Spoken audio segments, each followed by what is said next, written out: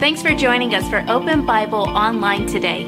Open Bible Baptist Church has been in South Jersey for over 60 years. We love this community and we want to be a help to you. In order to help us help you in the best way possible, would you do us a favor? Please fill out the digital connection card posted in this link. Here you could post prayer requests and also ask any questions you may have about Open Bible. If you'd like to give today, you could give online in less than 2 minutes. Visit openbiblenj.org for more information. Thanks again for joining us today. Now enjoy the service. All right. Got my mic on now. You can hear me. That's good. Appreciate the singing this evening. Thank you, Mr. Smith, for singing that song. That's one of my favorite songs. I was laughing here a few moments ago before the service. A couple men and I were sitting around talking and laughing. They were talking about this morning's message, and they were like, man, you had so many points in your message. Well, you know, that's what you get when you have a wife or a teacher. You know what I mean? And the thing about her, you know, writing my messages, you know, you got to get all the details and all the subpoints in there. Because even after you preach it, you're going to get home, you're going to get critiqued about it and all those different things. And no, it's all good. I enjoy that. They're like, you could have saved some of that for this night. I'm like, yeah, I know, but God has something for us this evening, and I trust that it'll be a blessing to you. In Philippians chapter 2, we're going to begin in verse number 2. You can stay seated there because I have a lengthy passage of scripture that I'm going to read, and then I'm just going to give you some quick points tonight. I'm going to make it real simple for you tonight, you know. So Philippians chapter 2, if you found that this evening, please say amen. Philippians chapter 2, beginning at verse number 2. Fulfill ye my joy, that ye be like-minded, having the same love, being of one accord, of one mind. Let nothing be done through strife or vainglory, but in lowliness of mind, let each esteem others better than themselves. Look not every man on his own things, but every man also on the things of others. Let this mind be in you, which was also in Christ Jesus, who being in the form of God thought it not robbery to be equal with God, but made himself of no reputation, and took upon him the form of a servant, and was made in the likeness of men. And being found in fashion as a man, he humbled himself, and became obedient unto death, even the death of the cross. Wherefore God also hath highly exalted him, and given him a name which is above every name, that at the name of Jesus every knee should bow, of things in heaven, and things in earth, and things under the earth, and that every tongue should confess that Jesus Christ is Lord, to the glory of God the Father. Let's pray. Father, Lord, I thank you. Thank you for, again, Father, the privilege to be in your house this evening. Thank you for bringing us back here tonight, Father. Thank you, Father, for the privilege it is, Lord, to open up God's word. I pray now once again, Lord, that your people, Father, will hear from you this evening, Lord. May we take the Bible principles, Father, that you've laid out in Scripture, and may we apply them to our lives. And Lord, I pray once again under the sound of my voice, Father, if there's someone here this evening that doesn't know Christ as their personal Savior, that before they leave these doors, Father, they would get that right with you. But Father, I ask once again, Lord, to empty me of self, fill me with your Spirit, hide me behind the cross of Calvary, and may you be magnified and lifted up tonight. We love you in Jesus' precious name. Amen.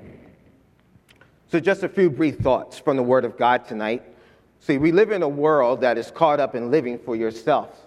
I would ask you if you know any selfish people, but I think it would take less time for you to tell me the people you know that aren't. It has become so common nowadays. The world is kind of teaching us, it's training us, it simulates us to be in the mindset that says, look out for you. By the way, you read the book of Matthew in chapter 5, and it shows us the beginnings of the Sermon of the Mount for the Lord Jesus Christ, and it gives us the Beatitudes, which are these ways we ought to live. And each one of them are diametrically opposed to the way the world says we should live. By the way, you'll never be a good Christian being worldly. Somebody say amen. You'll never be a good Christian walking according to the world's plans and to the world's goals and to the world's themes and to the world's idolatries. You'll never fit into the Christian life trying to live the way the world likes it. They don't understand success. They don't understand what's right, and they don't understand priorities. That's why in order to really experience success in life, you have to know the Lord. Amen? Man, I'm glad I'm saved. I'm glad I know the Lord. I'm glad he has come to live inside of me. And the Christian life not only seals your eternity with God in heaven when you leave earth, but it orders your steps with God while you're on earth. Philippians chapter 2, I like to take some time to concentrate on an aspect in our lives that often, if not handled properly, gets us in trouble. It's not just our mouths, but our minds.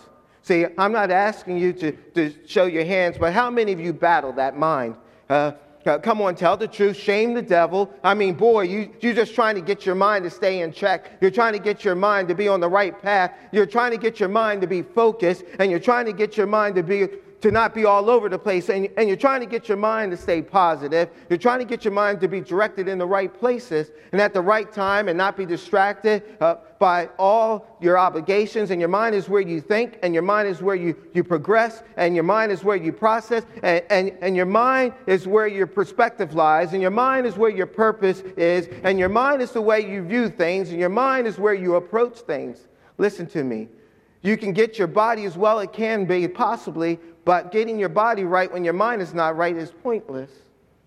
Tonight, I want to talk to you about keeping your mind right. It's amazing that Paul, in the midst of talking to people from prison, now he wrote the book of Ephesians while he was in prison, and he also wrote this Philippians. There's another one that he wrote while he was in prison. But Paul says, when it comes to the mind, by the way, unity in the body of Christ comes not through uniformity, which is when we conform on the outside. Uniformity is not the same as unity. According to Paul in Philippians chapter 2, here is the mind of Christ. Listen to this statement with me in verse number 5. Here and all, I'll throw out several quick thoughts for you tonight, but it says this in verse number 5. Let this mind be in you. Let this mind be in you. Often in the Bible, we see that the word let the word of God dwell in you richly, right?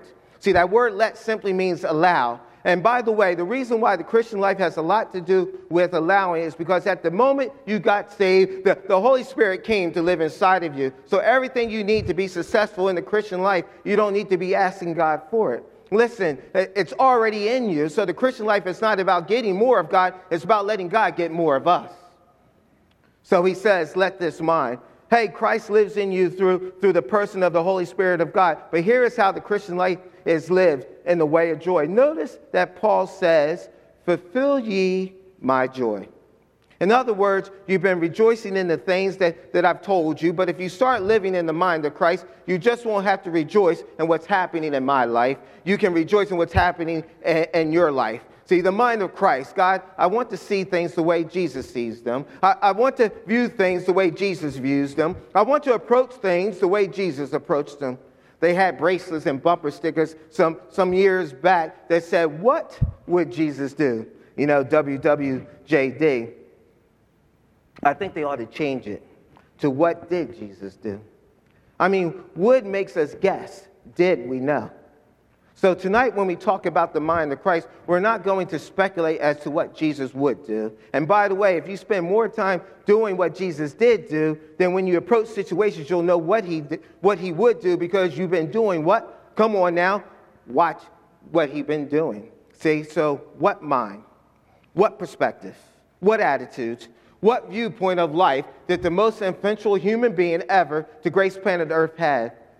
Well, I'm glad you asked that tonight. The mind of Christ. Let this mind be in you. Verse number 6. Look at this for me. Being in the form of God, thought it not robbery to be equal with God. Write this down if you're taking notes. Number 1, he had a sacrificial mind. He had a sacrificial mind. What do you mean? Jesus was God. You know what comes with that? Omnipotence. He was all-powerful. Omniscience, all-knowing. Omnipresence, everywhere at the same time. That means ability can't change. Eternality was to come, not created, but did the creating. See, listen to me. You can't say that about anybody but God. See, he was God, but he was not only God in his position. I mean, he was equal with God. God the Father is no more important than God the Son, nor is the Holy Spirit less important than God the Father. See, Jesus, being equal with God in position, decided to come to earth, and that position that he enjoyed in heaven, in that very presence of his Father, executing his attributes at will. He was so sacrificial that in order to save you and me, he would not stop being God, but he would set aside one of his privileges in heaven that he had as God to come to planet earth. Now, I'm going to ask you something. If he who was meant to be at the top left the top and came to the bottom to save you and me, if you were going to have the mind of Christ, we got to be willing to leave the top and go to the bottom. What would the church be like if every single member would be willing to set aside his position, his preferences, and his perks for the good of somebody else? Have you ever said, I don't do that? That's not my responsibility. What? I didn't put that there. I didn't leave it there. Nobody assigned me to this. Watch this now. It's not my week. Let me tell you something. It wasn't Jesus' week to save you. He just chose to. That's sacrificial. We have to be willing to give up even the things we think are rightfully ours. And by the way, what was rightfully Jesus? We don't have any rights. Because we came into this world sinners, separated from God, bent towards hell, absolutely lost. All of our righteousness was as filthy rags. The only thing that God owes us is eternity in a Christless place called hell. Thank God that because of his sacrifice, we've been saved. That sacrificial mind. Now look at verse number 7, if you would. But made himself of no reputation. This is a phrase in Scripture that has often been debated. But made himself of no reputation. This literally translates, he emptied himself. Number 2, write this down. He had a selfless mind. And some have struggled with this because they contended that in order to come to earth, Jesus had to empty himself of deity. In other words, he had to stop being God in order to become man. I want you to understand something about deity and humanity. We can never be deity because we can't be God, but God chose to become humanity. But please understand that when Jesus became man, deity didn't exchange with humanity. Deity just had an addition of humanity. He didn't stop being God in order to be man. He added humanity to his deity. And by the way, while on planet Earth, he still could have all the power. He could know all things. He still could be everywhere he wanted to be if he chose to, but he willingly decided to relinquish the use of those attributes. Not because he couldn't or he wasn't God, but he chose not to do it in order to identify with mankind. He didn't empty himself of deity. He emptied himself of that choice to use it every time he could, and had every right to, because more than doing what he could do, he was doing what he wanted to do, and that was to save us. Listen, that's selfless, and that selfless says, for your sake, I'll choose not to do what I could do. Because it means more to me to want to do for you than to do what I know I can do. By the way, that was meekness. See, oftentimes, meekness is represented in people, people think that it's weakness. See, meek people are not pushovers. They're not punks. They're not easygoers. They won't confront. But meekness is represented in people who have power and choose not to use power. See, where they could use power, and by the way, showing off everything you got takes a whole lot of less character than withholding what you could for the benefit of somebody else. See, he made himself of no reputation. Wow, that selfless mind. Well, I'm God, and yet I'm going to walk amongst people that I have made myself. And choose to walk among them as if I'm one of them when I actually created them. You ever seen that show, Undercover Boss? I mean, it seems that the premises is the owner of the company makes himself look like one of the workers, and of the company, he disguises himself, and he finds out how people will treat him if they don't know who him is. You know what Jesus did when he came to earth? The boss worked alongside the employees. You hear me now? I mean, the one that owned the company decided to work for the company so that the workers of the company could realize that he loved them that much. Listen to me, I think sometimes we're more concerned about doing what's best for us than doing what's best for other people. He was a God with a sacrificial mind and a selfless mind. He took upon him a form of a servant. Number 3, write this down. He was a God with a servant's mind. He was a God with a servant's mind. I want you to know he had all the power in his hand. But those same hands that turned water into wine, he multiplied 5 loaves and 2 fishes. The same hand that touched the leopard and cleansed him, the same man that gave sight to a blind man, it's the same hands that took that basin and took that towel and he washed the disciples' feet. See, the greatest of these is a servant. Where are the servants in 2022? Everyone wants to be a spectacular and everybody wants to flaunt status. The mind of Christ is servant's mind. We're almost done. Look with me if you would. I want you to see something that's important. Verse number 8. And being found in fashion as a man, he humbled himself and became obedient to this. Write number 4 down. He had a submissive mind. Now watch this in verse number 8. And being found in fashion as a man, he humbled himself and became obedient unto death, even the death of the cross. Now watch this. He who had the right to tell people what to do willingly allowed himself to be told what to do. Now let's just be honest. Our nature, it resists correction, doesn't it? We don't like to be corrected. We don't like people to tell us what to do. And we often become defensive when somebody tells us things. And we react in a way that we feel when somebody tries to correct us, we get offended.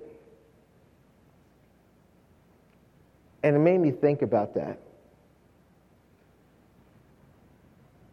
Is anybody in here tonight that's just going to wave your hands up and say, I just want to tell you there's something that just skips in my heart when people boss me around? You're kind of weird, all right? And you don't tell the truth to begin with. But listen to this. We don't like being told what to do. It's the flesh. I mean, how long does it take for us to recognize defiance in infants? I bet if you had a time, and I bet somebody else got time, they would beat yours. Kids express so vividly and so early that sometimes what they do is merely just because it was the opposite of what you said. I mean, there was one thing growing up being a kid and, I did something, maybe I picked on somebody and said something and the kid got their feelings hurt or whatever. And I remember, the teacher would always want to come to you. Now, you need to apologize. You need to say that you're sorry. And I used to think, wait a minute. So they would tell you, I want you to go, you need to apologize. You need to tell them that you're sorry. So I'm going to say, okay.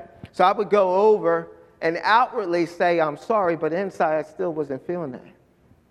Why? Because that was the flesh. I mean, it's like telling the kid, hey, I want you to go sit in the corner. And the kid says, okay, I'm going to go sit in the corner, but inside my heart, I'm still standing up. Oftentimes, when we think about that, that's how we are as Christians. God's trying to tell us, hey, this is how you're supposed to live the Christian life. This is how you're supposed to do this. This is how you're supposed to do that. This is how you're supposed to. And we're like, who is he to tell me how am I supposed to live? He's the same one that died on the cross to save us from our sins. He's the mere one that created us. I mean, it's almost like identifying standards and regulations because people are more prone to break them. I mean, if you put a do not enter sign on the bathroom, it's going to make somebody enter it. Do not use this toilet. I'm going to use it anyway. Listen to me. There is just something that do not eat of that tree in the Garden of Eden. You can eat of every tree, but not eat of that one. And what did they do? They ate of the one that they weren't supposed to eat. They had everything that they could have, everything that they needed, but yet the one thing that they couldn't have, they desired more.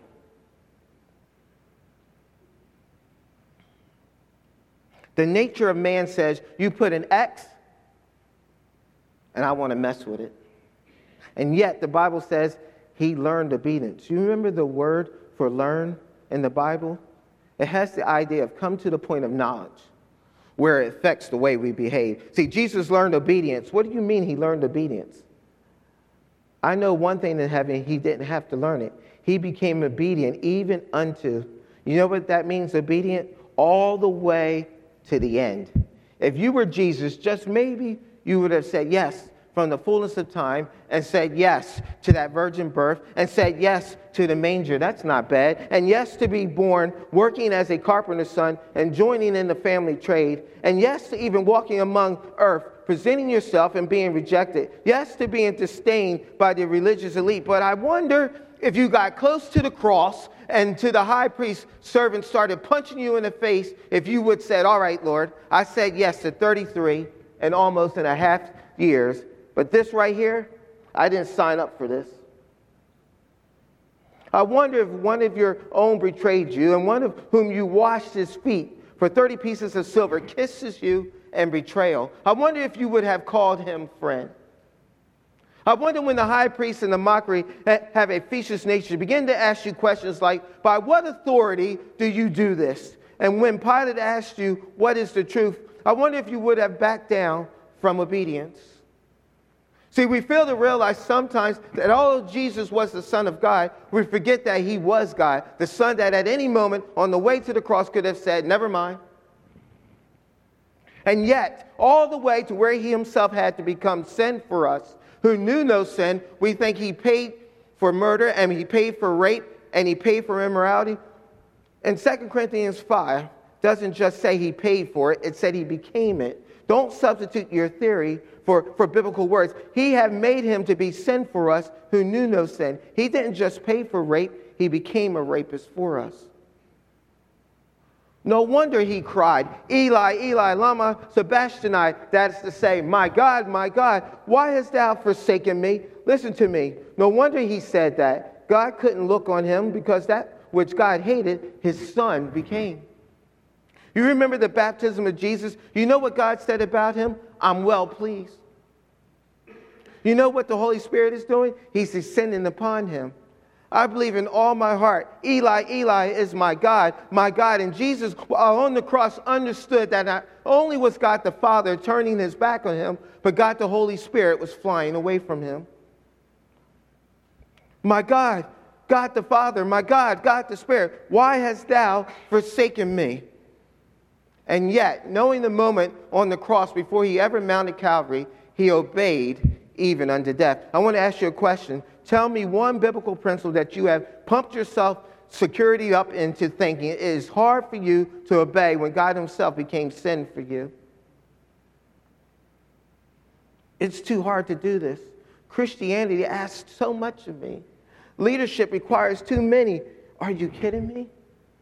He left heaven to literally come down to the wicked earth that he created and chose to be obedient. Ladies and gentlemen, if God can choose to obey, so can we. Write this down. Number 5, he was a successful mind. Look at verse number 9.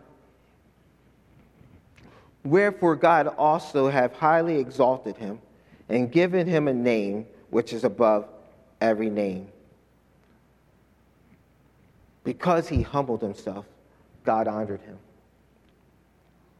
Listen to me, there is coming a day when Jesus, and verse number 10, when every knee shall bow and every tongue shall confess that Jesus Christ is Lord. Listen to me, if they're not bowing now, they're going to bow later. And the mind of Christ took them from humility to honor. The mind of humanistic lifestyle says, go get yours, go get your honor. Huh? That's what your flesh is telling you. Listen to me now. When you start thinking this in your mind, I can promise you it didn't come from Jesus. If they're not going to recognize me, I'm going to recognize myself. You know how we get? That's the flesh. That's the flesh. Nobody gives me no credit. Nobody pays me no attention. Nobody announces my name. That's the flesh. Even if they're wrong, the flesh is still telling you to make sure you let them know they were. See, the mind of Christ isn't, I don't need their recognition. If I humble myself, I'll get that recognition that matters from God. I mean, what do you want? Your name spelled right in the bulletin? Or well done at the judgment seat? See, when you think about the cross tonight, let's remember that when he hung and bled and he suffered for our sins on that old rugged cross, we celebrate the day when he paid our ransom with his blood. But there has never been a day when he died on Calvary unless there was a mind that took him from the crib in Bethlehem to that cross in Jerusalem. You know, you can concentrate your Christian life on big days. You know, we like the big days. We like when we have different events going on at church and everybody gets around it and we want to support it and we get involved in it. And we like those big days. And we have those big days, but if you want to do like Jesus did and be like Jesus was, just don't try to be like Jesus on the big days. Try getting his mind every day. See, somebody tomorrow is going to get on your nerves. And watch this now. Somebody's going to get on it tonight. And you're going to have to determine whether your campaign is going to be to make sure you get yours or decide whether you're going to activate God giving yours by giving someone else theirs. See, what a church we would have and what a church every church would be if we didn't agree on uniformity. You know, that's the big thing. All of us have what we like. We like our preferences. We like all the different things. We enjoy certain things. I mean, we love the music that we like. We like the way things are laid out, and we get comfortable in those things. And sometimes when we get so comfortable in the things, we forget the big picture. You know, somebody had to humble themselves to come to us. Somebody had to step out of their comfort zone, because if somebody hadn't stepped out their comfort zone, we wouldn't be here tonight. You know, somebody had to say, you know what, I might not like going into that neighborhood and knocking on that door, but I know there's somebody that needs me over there. You know, when there's passing out tracts, I remember those days passing out tracts in the city of Philadelphia and passing them out, and I was thinking, man, every Saturday, you know, when I was a teenager, from 13 years old all the way up to 18, every Saturday, I sacrificed what I thought was my time to go out and pass out tracts because I understood something. It wasn't about me. It was about a lost and dying world. And just passing out those tracts, I remember how it all started. You know, 25 tracts. I remember we would sit down and we would have the associate pastor and Brother Halstead. I remember he would sit down, get a group of men together, young men, and he would go through this tract with us. Then at 13 years old, I didn't understand it, but I listened, and he said, listen, look, if we're ever going to pass out this literature, before we can pass it out, we need to know what we're passing out. And he would have us read it from cover to cover and read everything, make sure we understood it. And then if we ever got into a situation where we didn't understand, we just referred it to him. He was around, and we would pass out these tracts. And I remember 25 tracts. Man, those tracts went so quick. I was like, oh, wow. I was like, that wasn't bad at all. Then we come back. We did that for a couple weeks. And then he come back with another challenge. He goes, listen, I decided, you know, each of you had 25 tracts, and it started out with 4 guys at the time. He goes, hey, listen, we're going to start 50 tracts. I was like, man, 50 tracts? I mean, I just did pass out 25 tracts. I'm like, all right, let's do 50 tracts. So we did 50 tracts. We started passing out these tracts. Everybody had 50. Again, it started out with 4. Then the next year, we had 8 guys out there with us, and we had 8 times 50. You can imagine we're passing out tracts. And we're passing these tracts out. We get these tracts done. And I'm like, oh, great. Man, now we're done. I'm ready. We're going to have lunch. And then I'll be able to go home and everything because I did my obligation. A couple of weeks later, he comes back. He goes, guys, listen, we're going to do 75 tracts. I'm like, what? We just did 25. We did 50. Now you want us to do 75 tracts? I'm like, I'm counting 75 times 8 people. All right, now we're up to 12. Now we got 12 guys out there. It's like, man, 12 times 75. I'm like, more teenagers coming out. By the time we were done, there was like 25 of us passing out 100 tracts apiece every Saturday.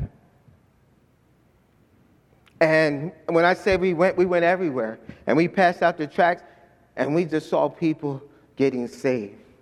And people getting in this literature. And we realized something that, you know what? Our sacrifice was bigger than us. And before you knew it, we realized that, you know what, guys? We enjoyed our company. I mean, we passed out tracts, but it was more than passing out tracts. It was the fellowship that we had. It was all of us with the same mindset, with the same thought, and realizing, hey, listen, we were excited. We couldn't wait till Saturday. It started out like, okay, we're going out, we're doing this. But after a while, it was like, every Saturday we were out. And God blessed and God used that. And we don't know how many people got saved from it, but because of our willingness to get away from our comfort zone, get away from our preferences, and get back on this focus of saying that, hey, it's not about me. It's about Him. It's about agreeing to be in unity and having a greater impact by having the mind of Christ. That's what it's about. When we come in Sunday mornings, when we come in Sunday nights, Wednesday nights, all the programs that we have, it's about having the mind of Christ. It's about understanding. Even in those, it's amazing. You can have a bad day, but you come to church, man, it's totally different. Seeing those children downstairs and working with them, seeing the teenagers out there. I mean, teenagers, man, you have just the world at your hands. You have the opportunity of a lifetime that you have no idea that what God can do in your life. I just want to encourage you tonight to have the mind of Christ and to focus on not what the world wants you to focus on, but what God would have you to focus on this evening. Let's pray. Father, Lord, I thank you. Thank you for your word tonight. I pray, Father, that it was an encouragement to your people. I pray, Lord, that they would take the word of God, Lord, and not only be hearers of it, but to be doers of it. We love you. In Jesus' precious name.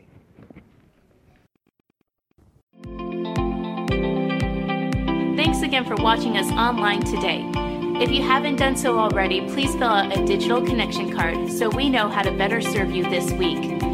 For encouragement throughout your week, you can listen to past sermons by searching Open Bible Baptist Church on the Apple Podcast or Google Play Store. If you'd like to give today, you could give online at openbiblenj.org. Thanks again for joining us today. We'll see you on the next broadcast.